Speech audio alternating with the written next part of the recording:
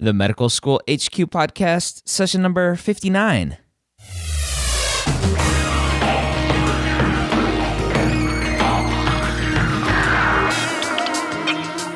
Hello, and welcome back to the Medical School HQ podcast, the podcast to learn how to excel as a pre-med student, learn what it takes to survive medical school, and turn your dreams of becoming a physician into reality. We're bringing you the most unbiased, honest, and accurate information available online today. Folks, my name is Ryan Gray, and as always, I'm excited to bring you another great episode of the Medical School HQ podcast. Today, I have an awesome guest who will hopefully teach you a ton about MCAT retakes. And some of you may be in the boat of needing to retake an MCAT. Some of you might not have taken the MCAT yet, but hopefully this information will put your nerves at ease and lessen some of that anxiety.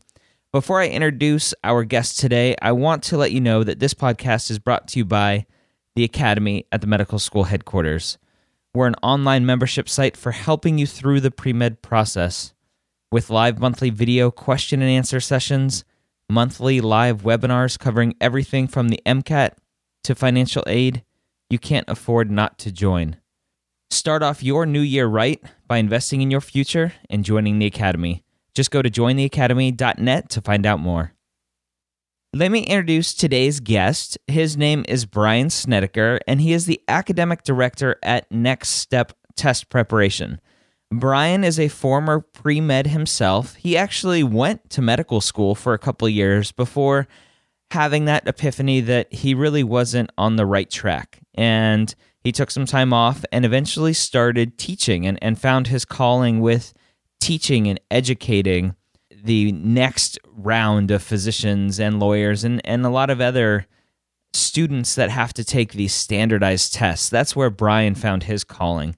And Brian is going to talk to us today about MCAT retakes and what exactly it means to need to retake the MCAT, what exactly you as a student should be thinking about if you have to retake an MCAT, and trying to figure out where possibly you went wrong in studying for the first MCAT that you took. Obviously, the ultimate goal is to only take the MCAT once. The MCAT is such a beast that we only want to take it once, but there are situations where you're going to be forced to take it again. And so Brian and I talk all about that. We talk a lot about mindset. We talk a lot about what is next in your train of thought and where you should be going. So hopefully you're sitting down for this one and taking some notes. If you're out driving, that's okay. Stop by the show notes, medicalschoolhq.net/59, as in episode 59, and we'll have some show notes there, and you can re-listen to the podcast. So let's get started. So Brian, thanks for joining us today. Why don't you tell us a little bit about your path and what you're doing now? Okay, great. Well, Ryan, of course, I'd like to start by thanking you for inviting me onto the show and thank Med School HQ for having me here today. My name is Brian. I'm the Academic Director of Next Step Test Prep and also the National Director of our MCAT programs. I've been doing MCAT teaching and tutoring for over a dozen years now.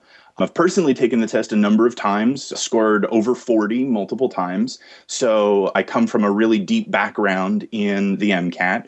As an undergrad, I was a pre-med, like all your listeners are. And in fact, I got into med school here in my home state of New Jersey. I went for a couple of years, but med school ultimately really wasn't the right path for me and have been teaching ever since, and I love it.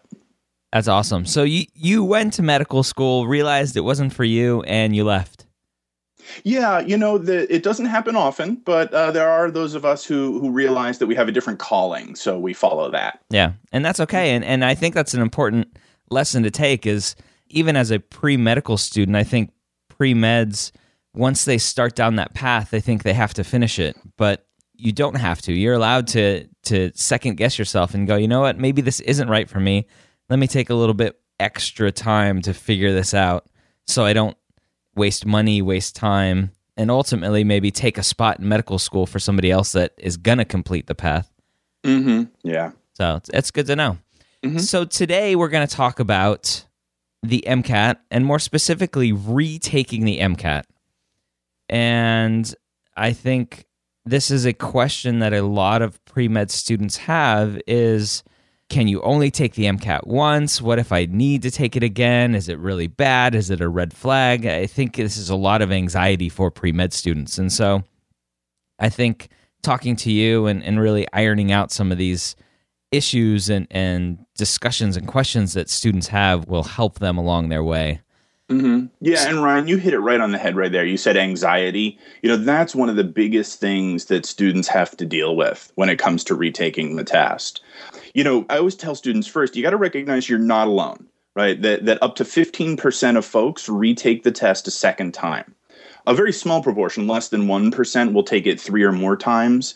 So, first, you're not going it alone. There are thousands and thousands of people out there retaking the MCAT.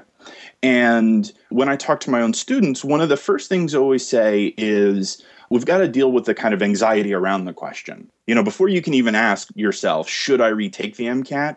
You want to get a little distance from your past score.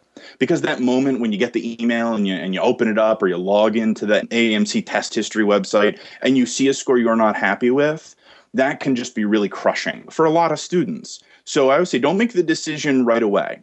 Take a few days or even a couple of weeks, talk to some folks, your parents, friends, pre-med advisor at your college, get a little bit of distance from that question and try to approach it in as rational a way as possible to decide if it makes sense for you rather than as in a knee-jerk emotional way. Let me take a step back for a second. You said thousands of people are retaking the test. Do you know how many students are taking the MCAT every year? The exact number of MCAT test takers, of course, varies by year. It's in the tens of thousands. I don't have 2013's numbers in front of me because we're not quite at the end of 2013 yet. Mm-hmm. But it can run anywhere from about 50,000 people up to as much as 70 or even approaching 80,000 people. Obviously, it varies with things like the economy. It varies along the way. So even 15% of those numbers, you're still talking about anywhere from as many as, 6,000 to 8,000 people are retaking this test every year. Yeah, I think that was one of the things when I got my score back, and this was back, when did I take the MCAT? I took it in, I don't even remember, 2001. Mm-hmm. That when I got the score back and I saw, if I'm remembering correctly, I saw the number of students that actually took the test, and I was amazed. It was around 60,000 even back then.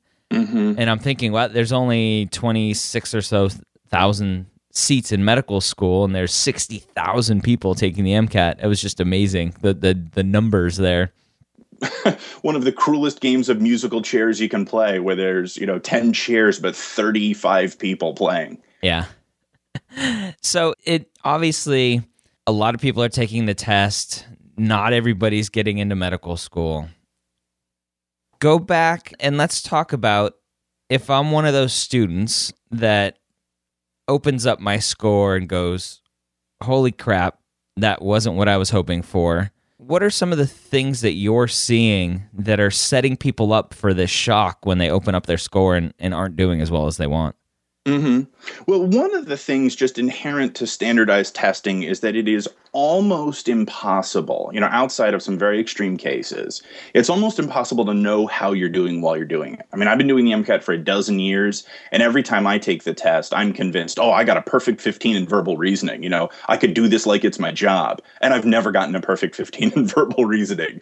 So even us professionals can't tell how we're doing while we're doing it. So when you say that people can be kind of shocked by their score, some of that is just baked into the MCAT, right? You can never quite predict how you're doing. The most common mistake that leads to people being really surprised is simply not taking enough real practice tests. That they'll take a prep class with one of these big companies and they'll take the practice tests written by the company, which can be good practice, but are not terribly good simulations. So when we talk to folks here at Next Step, one of the first questions we ask people is, how many real official AAMC practice tests did you take the first time? And we hear people say, well, none or maybe one. So the shock comes from simply not having taken real official practice tests, and so not really having a good sense of where you're at relative to the real MCAT. So when you talk about taking a real test, what is your definition of actually taking a test? Now, you already said take a real AAMC one, but I hear a lot of students that will sit down for an hour, do whatever questions they can, get up, have lunch, watch Grey's Anatomy, go back, do some more questions. Is that your definition of actually taking a test, or would you define it differently? Yep. So, yeah, obviously that's not the way to go, right? I mean, when you want to take a test, you want to simulate the real exam as much as possible. Fortunately, the interface at e-mcat.com, the official website for AAMC practice tests, actually has a little radio button that you can click that says simulate a real exam. So it will deliver each of the 3 sections in order. And of course, on the real exam, you're only given a 10-minute break between sections. So to simulate the real test, you want to do exactly that. Take your laptop, go to like a library, somewhere that's not your nice, comfy bedroom, and take each of the sections in order under timed conditions. Only take 10-minute breaks between them. For the physical sciences and chemistry section, don't use a calculator. Right? You're not allowed to have a calculator in the real exam. In other words, try to mimic the real experience as much as possible. Okay.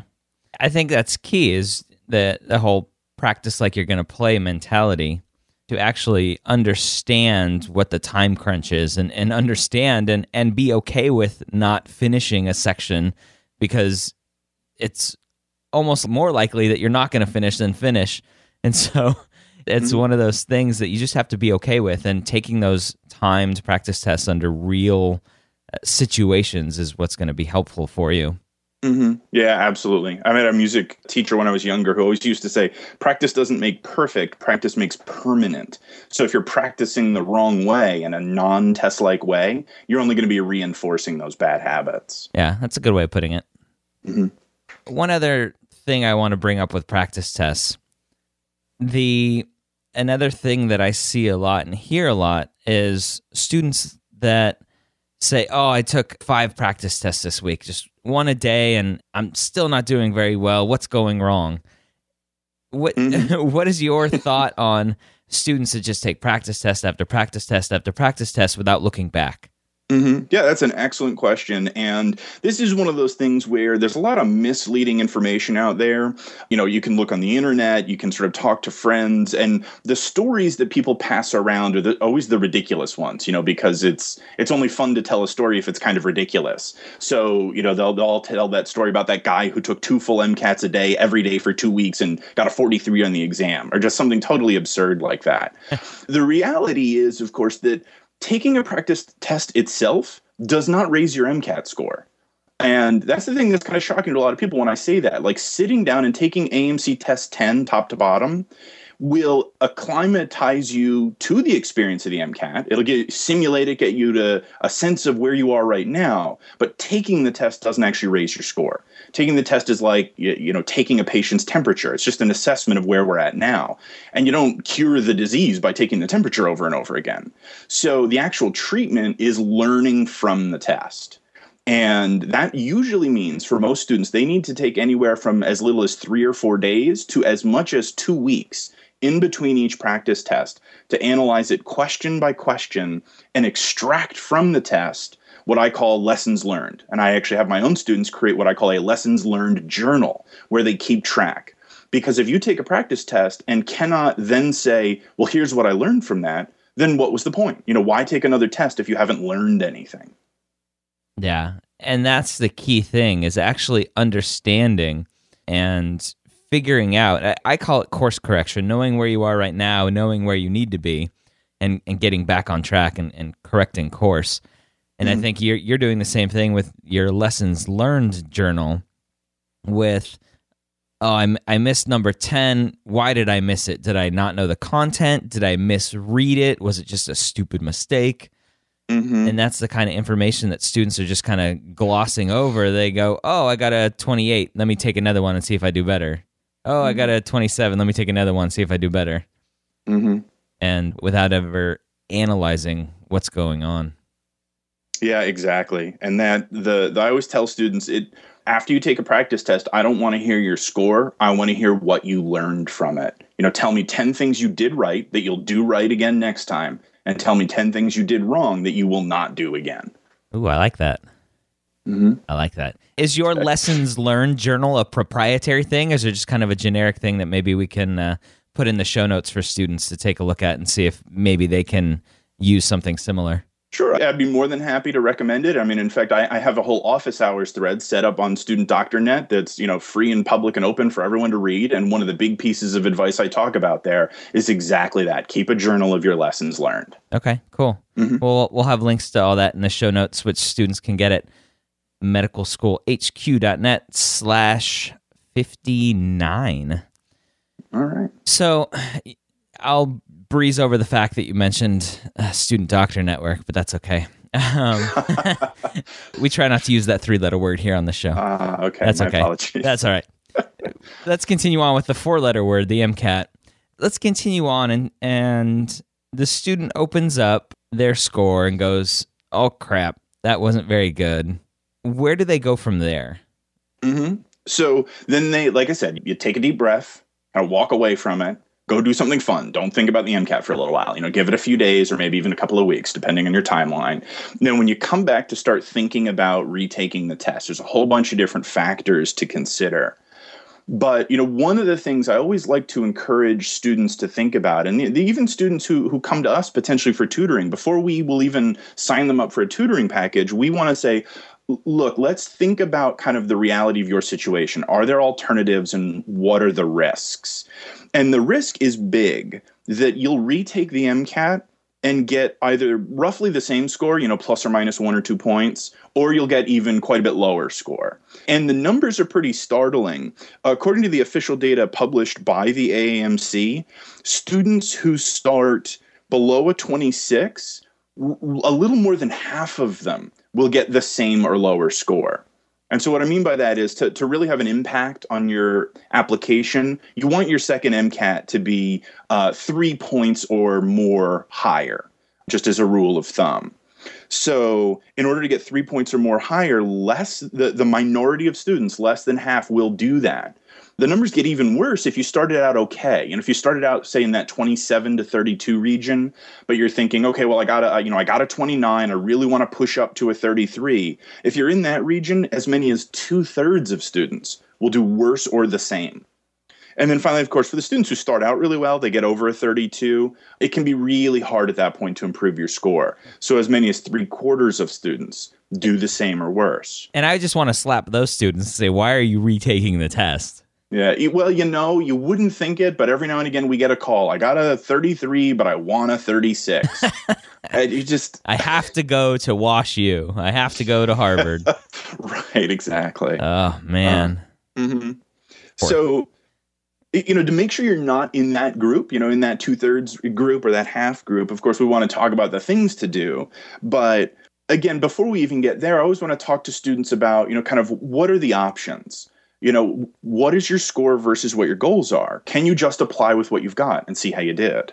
A lot of students will sometimes, it wouldn't even occur to them. They'll say, my goal was over a 30. I got a 28 or a 29. I'm not even going to apply.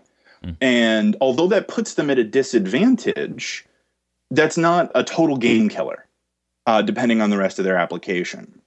And then, of course, the other alternatives that I'm sure your listeners are familiar with, going to either Caribbean school or maybe investigating whether DO school is a good choice, schools where your MCAT score might be a little more in line. And then finally, I always encourage people to think about kind of, why do you actually want to be a doctor? What's the goal? Because if the goal is simply to get into healthcare, there's all sorts of other options out there. There are tens or if not hundreds of thousands of people leading very fulfilling, challenging, satisfying professional lives, but doing so without an MD, physician's assistants, nurses, podiatrists, right? That an MD is not the only path to being a healthcare professional.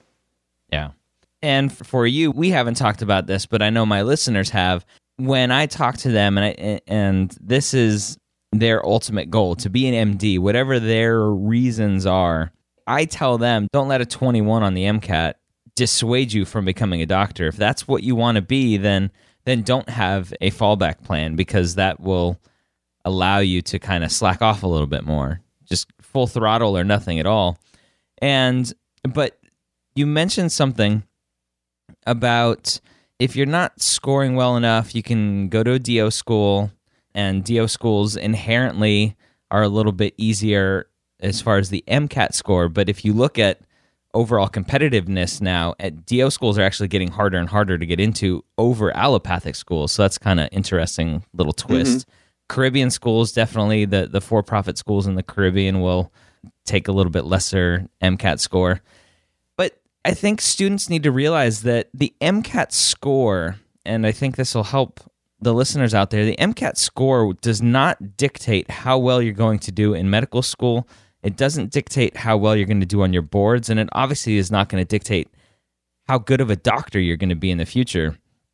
I was talking to somebody recently at a conference, and one of their students, it was a Caribbean school, one of their students got the highest score on the USMLE Step 1 in the country, in the whole United States, not just the Caribbean. And it was a student that couldn't get, I want to say 19. It was either 19 or 21 on the MCAT. Just could not score above that on the MCAT. And the reason was she wasn't a native English speaker. And the MCAT is a huge test on comprehending the questions that are being asked. So you need to know English pretty well. And when it comes to tests in medical school and tests on the board, the USMLE Step 1, Step 2, Step 3, those tests are a lot different. So just for students out there struggling and ready to wave the white flag, if you do poorly on the MCAT, it's not a premonition of how you're going to do later. Yeah, the smartest person I have ever personally met, shaking hands with, was actually a girl I went to high school with, and we stayed in touch, all through college and so on. And she was one of these people who, could get a 4.3, like A pluses without an iota of work. A person who could sit down and do the Sunday New York Times crossword puzzle in ink and never make a mistake. Just absolutely brilliant. And she, exactly that situation, just could not seem to get above kind of the low 20s on the MCAT. It was not something that she could really get the knack for. I mean, she ended up going to some extraordinarily prestigious PhD program in neuroscience. So not a person with any academic trouble at all. But the MCAT is a strange beast, and it's the hardest test a lot of our listeners in meds and pre-meds are ever going to face. Yeah. All right. So I wanted to give a little motivation for those out there smacking their head. All right. So the student opens up their score. They sees a 26. They've taken a little time. They've thought about it. They definitely want to go to medical school. What do they do now? Okay, so the first thing that I always tell students to do, and you'd think that this would be obvious, but it's sort of becoming increasingly less obvious, is call the medical schools. These people want to get their information from a quick Google search. The instinct that we have for information seeking is to go to the internet rather than pick up the phone. But this is one of those cases where you need to get information straight from the horse's mouth, right? Call the medical schools you're interested, ask to speak to someone in the admissions office and say, look, here's my situation. I got a 26. Very briefly, here's what's going on with the rest of my application. Get recommendations straight from the med schools. And in line with that, go to the pre-med or pre-health advisor or committee at your undergraduate school. They're an excellent source of advice and are free. So, call med schools, call your pre-health committee to figure out kind of exactly what's going on with your situation. Yeah. So listeners out there know not every medical school will want to talk to you or want to give you advice, but many of them out there will. Yeah. I always tell people it's kind of surprising how much candor they will have when speaking with you. But right, you might get shut down at some schools, but it can't hurt to pick up the phone and call. Yeah. Yeah. And then, so let's say you do that, right? I mean, you talk to your pre-health committee, you talk to some med schools, and they say, yes, you absolutely have to retake the MCAT. And so there are certain factors to consider, right? I mean, the first is just the time and the resources, right? I always tell people, let's say you take the test and get a 26. You don't have 26 points stored in some sort of MCAT bank somewhere, right? The 26 is done and gone. And if you're going to re-prep and aim for a 32, you have to earn all 32 of those points again. So re-prepping is not necessarily easier a second time because you've already laid a foundation. In fact, I warn people that a lot of times retaking is even more work, because now not only do you have to prep for that 32, you've got to overcome any bad habits that you might have developed the first time through. So I agree that the commitment is worth it. The payoff is worth it, right? I mean, that folks definitely, the pep talks really help. And we just want to go in with our eyes open and understand that it's going to be a pretty big, pretty daunting task to re-prep. Yeah. And they're overcoming the negative kind of things that they set up for themselves when they got to 26, but they're also, during the studying, is probably going, this sucks, why am I doing this again? All that, just the bad attitude that during the whole time, which is hard to overcome as well, the psychology of it. Yeah, absolutely. And that's, my number one piece of advice when it comes to re-prepping for the MCAT is actually my number one piece of advice for the first time you prep for the MCAT. And it's a direct outgrowth of what you were saying, right? That while studying, the thought in their head is, oh man, I hate this. I could be doing so much else with my summer, which is simple, actually, and surprisingly simple, which is study groups. And I think when a lot of people hear that, it might be a little almost disappointing. Like, that's the number one piece of advice when it comes to the MCAT, study groups. But the reality is that when it comes to success on the MCAT, and I personally have taught or tutored thousands of MCAT students over the years, I always say the two biggest factors, and I can tell right in the beginning, how a student is going to end up going with this process, because the two biggest factors for success on this are, number one, attitude, and number two, study groups. The kids who can keep an upbeat, optimistic attitude and get themselves a really good study buddy, or maybe a group of three, those are the students who get that social support that they need to really stick to it and ultimately overcome the challenge. What is it with study groups that you think make the big difference? Well, when your listeners eventually get to med school, and because they're savvy enough to be listening to Med School HQ, we know they're going to get there, right? They're going to get into that MD program. One of the things that they hear right away in the beginning of med school is this adage: see one, do one, teach one. So the idea being that to learn how to do something, you see someone else do it, then you do it yourself, and then teach it to someone else. And that's that third one: teach it that really helps you learn. And so when it comes to a study group, the key advantage of a study group is it lets you teach each other. You can teach your study buddy, they can teach you back. And that's one of the biggest kind of misperceptions people have about study groups. Because when you're in college, there's always that, well, I don't want to be stuck with that lazy kid. I work really hard, I do all my homework. If I set up a study group, I would just be wasting time explaining obvious stuff to that lazy kid over there who spent all weekend getting high. So unfortunately, students inappropriately bring that attitude to the MCAT. The reality on the MCAT is you want to be working with someone who has a very different skill set than you, because the act of teaching them will solidify your knowledge better than anything else possibly can. Okay. Yeah, and I am a firm believer in teaching is the best way to learn. And so you want to go, in my mind, I'm thinking, who can I go get who's not taking the MCAT? I just want to teach a random person. Yeah, if you have a very patient parents. And there you go. You can teach your parents or yeah, younger siblings or anybody else, spouses, significant others. There you go. Yeah. And that, one of the things that often does generate success on the test is people who have experience working as TAs or like as a tutor resource. If there's like an academic help center on their college campus and they've been tutoring general chemistry, by the time the MCAT comes around, their gen chem is super sharp. Yeah. Yeah. And when it comes to the study groups themselves, I always recommend try to get three people together. One person who's the strongest in physics or physical sciences, one person who's the strongest in verbal, and one person who's the strongest in biological sciences. I mean, that's your dream team of a study group. Nice. All right. Mm-hmm. Yep. As a final point, I'll add, the key thing that I hear often with study groups is people will say, yeah, but, I live in suburban Des Moines. There aren't a whole lot of MCAT test takers out here. Not a knock on Des Moines. It's just, it can be hard to find folks depending on where you are in the country.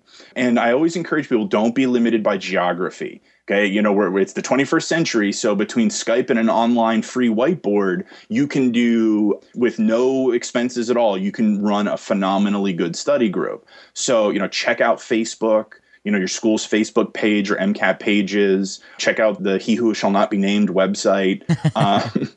Chat with folks via Med School HQ, but use the internet as a tool to find the best study group for you. Yeah. All right. Yeah, definitely. Skype is a wonderful thing. So, All right. So let's talk about the moving forward. And a student comes to you and says, okay, I want to retake it. Here's what's going on. What are you doing with those students that magically makes them get that 32 plus whatever score that they want? Yep. So of course, I'd be nice if it was magic, right? If I had Harry Potter's wand, I would just wave it. But ultimately, it's going to be hard work for the student. And the trick is always, doing the same thing is going to get you the same results, of course. So you've got to figure out, what did I do this time? Now, what do I need to do differently? So, and we had already talked about practice tests, right? That's a real common mistake, either not taking enough tests or not learning from them. So, in fact, I would say that's the most common, that the first thing a student needs to do is figure out what they're doing with their practice tests and are they using them correctly. A very common concern with well-prepared students is, well, I've already taken the AMCs. Where do I go from here? I've already taken these exams. And I like to remind people that there's nothing wrong with retaking them depending on the timeline. So retaking the same assessment, the education literature would call that the practice effect, where you reassess with the same assessment and performance goes up even though the underlying skill hasn't changed. But the education literature makes it pretty clear that the practice effect fades after about 4 months or so. So if you're retaking the MCAT about 4 months later or retaking a practice test on that timeline, then you should in fact be retaking the AMC tests. After that, of course, there's a whole host of resources out there between the various test prep companies that sell practice tests. So you can always get your hands on those. Okay. And then the second thing is with books, right? I mean, everybody's got their MCAT books already. I've got Princeton, Exam Crackers, Kaplan, Gold Standard, Berkeley, whoever. There's all these MCAT books out there. And a lot of times when students call us after not doing well, they'll say, well, I already have, book X. Shouldn't I be buying book Y and Z? And I always like to caution, medical students and pre-med students are very prone to an illness I call buy another book-itis. There's just constantly this need to buy more books rather than simply use the books they already have. So your med students would be familiar with, well, if you already have the BRS pathology book, do I really need to buy high-yield pathology? And the fact of the matter is that just using the books you have correctly will get you where you need to go. That's human psychology in everything. I'm a big photographer, and so I always have that mentality of, I need that better camera because that'll make me a better photographer. Whereas the camera that I have now is perfectly fine, and I just need to learn to use it better and learn all the settings better. And it's always the I heard something recently, the number one selling magazines for all like the outdoor magazines and the car and driver magazines, it's always the product issues. Like, what's the 10 best new products of this season? Because people think that products will make them better at doing whatever it is. Mm-hmm. Yeah, exactly. I mean, to go back instead of investing time and learning. Yeah.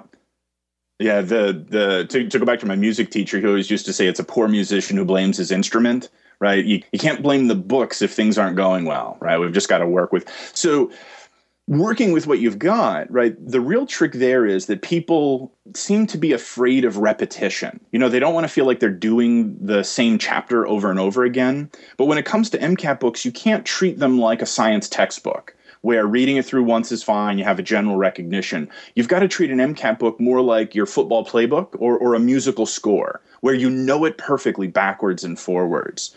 So typically, the recommendation when it comes to books is you have to use that book the right way. Take a multi-pass approach. Start by skimming the chapter, then read it again, but just study the diagrams. Then read it again and read it slowly and carefully and take notes, just like a science textbook.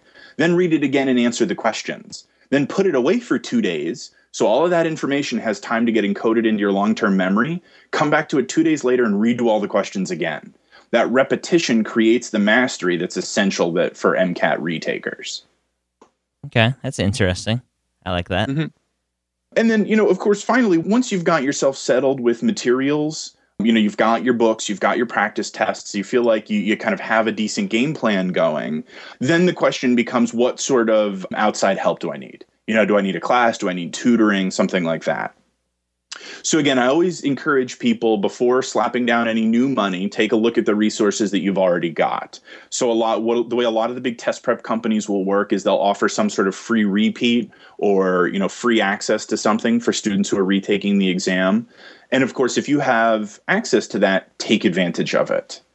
Sometimes those negative emotions that we've talked about can get in the way. Let's say you had a really bad experience the first time, so you don't want to go back to that same company. But you got to set that aside and take what the company is offering you. So if you have a free repeat of that Princeton review course, you should make use of it. Okay. Having said that, if you took a course and the teacher wasn't so good, then shop around. Go sit in on a bunch of different classes until you find a teacher you like. Yeah, and that was huge with my experience with taking Kaplan at University of Florida. Was my teacher came in, he's like, I scored a 42, let's go over the material. Oh, you should know this, you should know this, you should know this. And he didn't teach us anything because he assumed we should know it. And that's hard. And I've discussed it with Chris from the Princeton Review back in session 16 and also with, what's his name? I can't think of his name off the top of my head. The Kaplan guy. Back in session 35, we discussed it, and it's hard for these test prep companies, and probably for Next Step as well, getting tutors and getting instructors. You initially want to screen them based on what they scored on the MCAT, but that doesn't mean they're going to be a good teacher. And so always understand for students out there that are going and taking a Kaplan or a Princeton Review or using a private tutor, that just because somebody else scored well on an MCAT doesn't mean they're going to be a good teacher for you. And for you is the big thing there. Yeah, and that for you mentality, that drives our entire existence here at Next Step. And we don't teach classes. All we do is one-on-one tutoring, because we find that the best learning environment, and there's, again, the education literature going back a century showing that one-on-one tutoring generates better results than classes.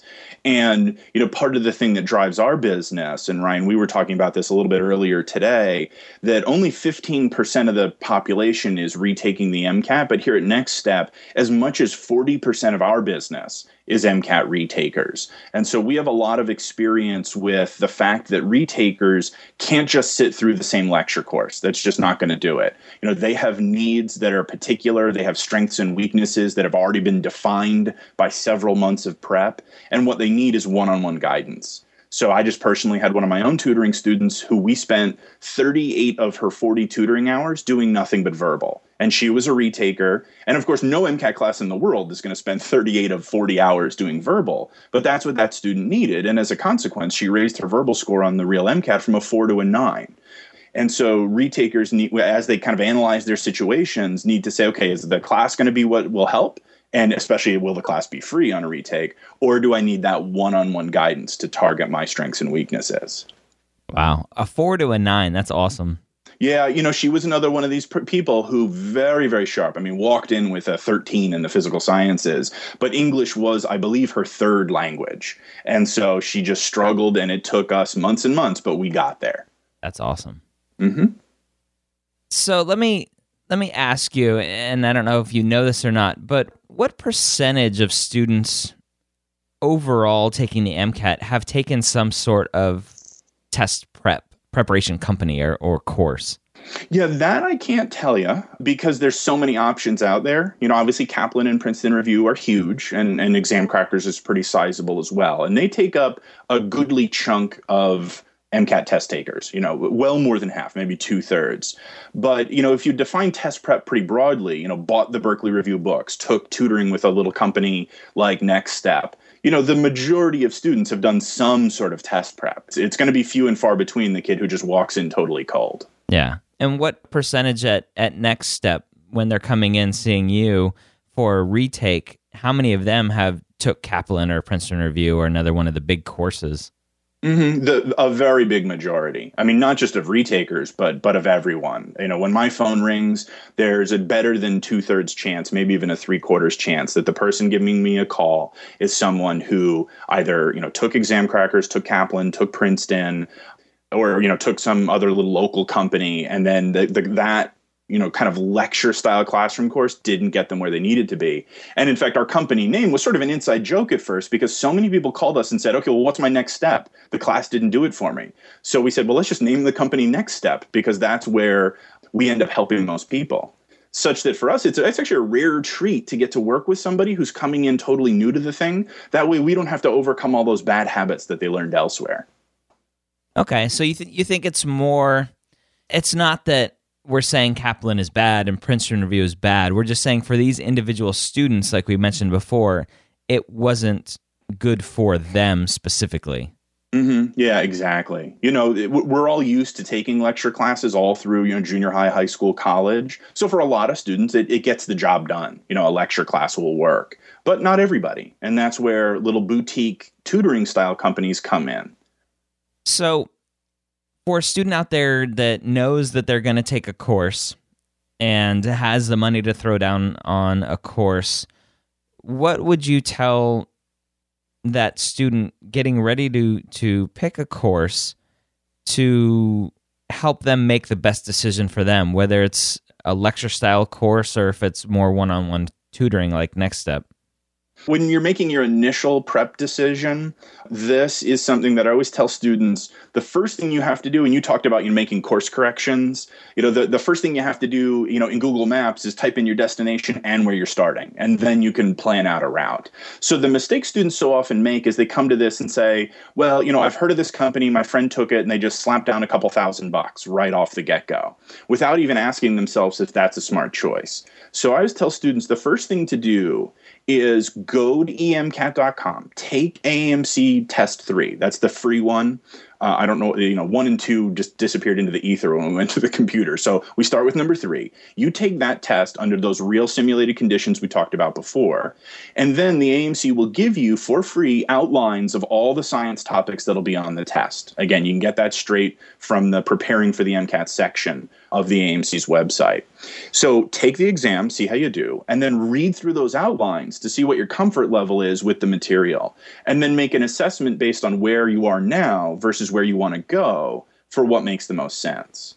The reason that I say that is I used to teach for Kaplan for many, many years. And I can't tell you how many times students would walk into the room and I could tell right from the beginning that they had wasted $2,000 taking the class because they walked in with a 32. So they didn't need a prep class. Or, they walked in at a 14, which means they need to take some more college courses. Like a prep class is not going to be good enough for them. So I always tell people that taking a diagnostic test after you've signed up for a course is already too late.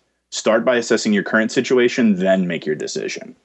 And I like how you mentioned to take the AAMC Test 3 and not the Kaplan Diagnostic or the Princeton Review Diagnostic. Go to the source and take their what you're making their diagnostic test as in test number 3. Yep, exactly. And then you take a look and you say, okay, I just need to bring my score up a few points. I'll be fine with self-study. I can buy those Berkeley Review books or an Exam Cracker study kit, and I'll be totally okay. Or, maybe they need to boost that score up half a dozen points. That's the place where either a course or a one-on-one tutoring starts to make a little more sense. Or, I need to boost my score up 10 points or more. That's when you start talking about, okay, we need a really lengthy, 5 to 6 month intensive study program, and you're probably going to need one-on-one tutoring for that. Yeah. All right. Mm-hmm. So, do you have any other last thoughts for the pre-med out there that's either thinking about starting to study for the MCAT or is a re-prepper? Mm-hmm. Yeah, the most important thing that I said earlier, it's attitude and study groups. And so I always like to end by talking about attitude. You've got to stay positive. And when I say stay positive, I want to be clear. I'm not talking about some, touchy-feely, new agey kind of stuff. I mean, this is an actual kind of cognitive behavioral skill that you have to stay positive. And so one exercise I always tell people that they need to do to stay positive is what I call a positive review of your MCAT material. What I mean by that is most people will sit down and say, okay, I'm going to take a 70-minute physical sciences section. And then when they go to review it, they'll review it like this. They'll go, number 1, got that. Number 2, got that. Number 3, got that. Number 4, got that wrong. Oh my God, why did I get that wrong? I'm so dumb. I can't believe I got that wrong. That is, they skip over the stuff they got right and just focus on the stuff they got wrong. And so they end up walking away from the review going, man, I was terrible at that. I constantly get it down to 2 and I get the wrong one. And focusing on the questions you get wrong creates negativity. So instead, I tell students at least once a week, do some timed practice. And when you review it, only review the questions you got right. So you go, number 1, got that right. Fantastic. I'm brilliant. Why did I get that right? Number 2, got that right. Fantastic. I'm so lucky. Why did I get that right? Number 3, got that wrong. Let me skip it. Number 4, got that right. And by literally changing their focus, they can change their reality. And the MCAT goes from being a negative experience to a positive one, or at least a neutral one. So there's a famous quote by Henry Ford that I personally believe in, and it sounds like you would as well with this example of the positive review. Henry Ford said, whether you think you can or you think you can't, you're right. Absolutely. And that's the thing, is the MCAT becomes a self-fulfilling prophecy in that regard, that, your attitude shapes your reality. And this is, again, I always caution people, I'm not talking about like The Secret, you can visualize money and make money come to you. That's not it. The MCAT as a game is entirely in your head. When you're selecting those answers, that's all processes in your head. So by controlling your attitude, you're controlling the ecosystem of your psychology, which completely shapes how you end up doing. That's awesome. Mm-hmm. So Brian, where can students find you and Next Step?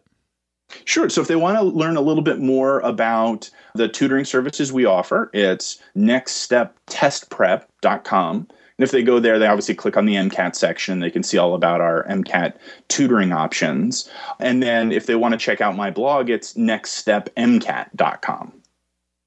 Awesome. And we'll have links to all those in the show notes as well. Brian, thank you very much for talking today. Yeah, Ryan, I'd like to thank you and thank Med School HQ for having me on today.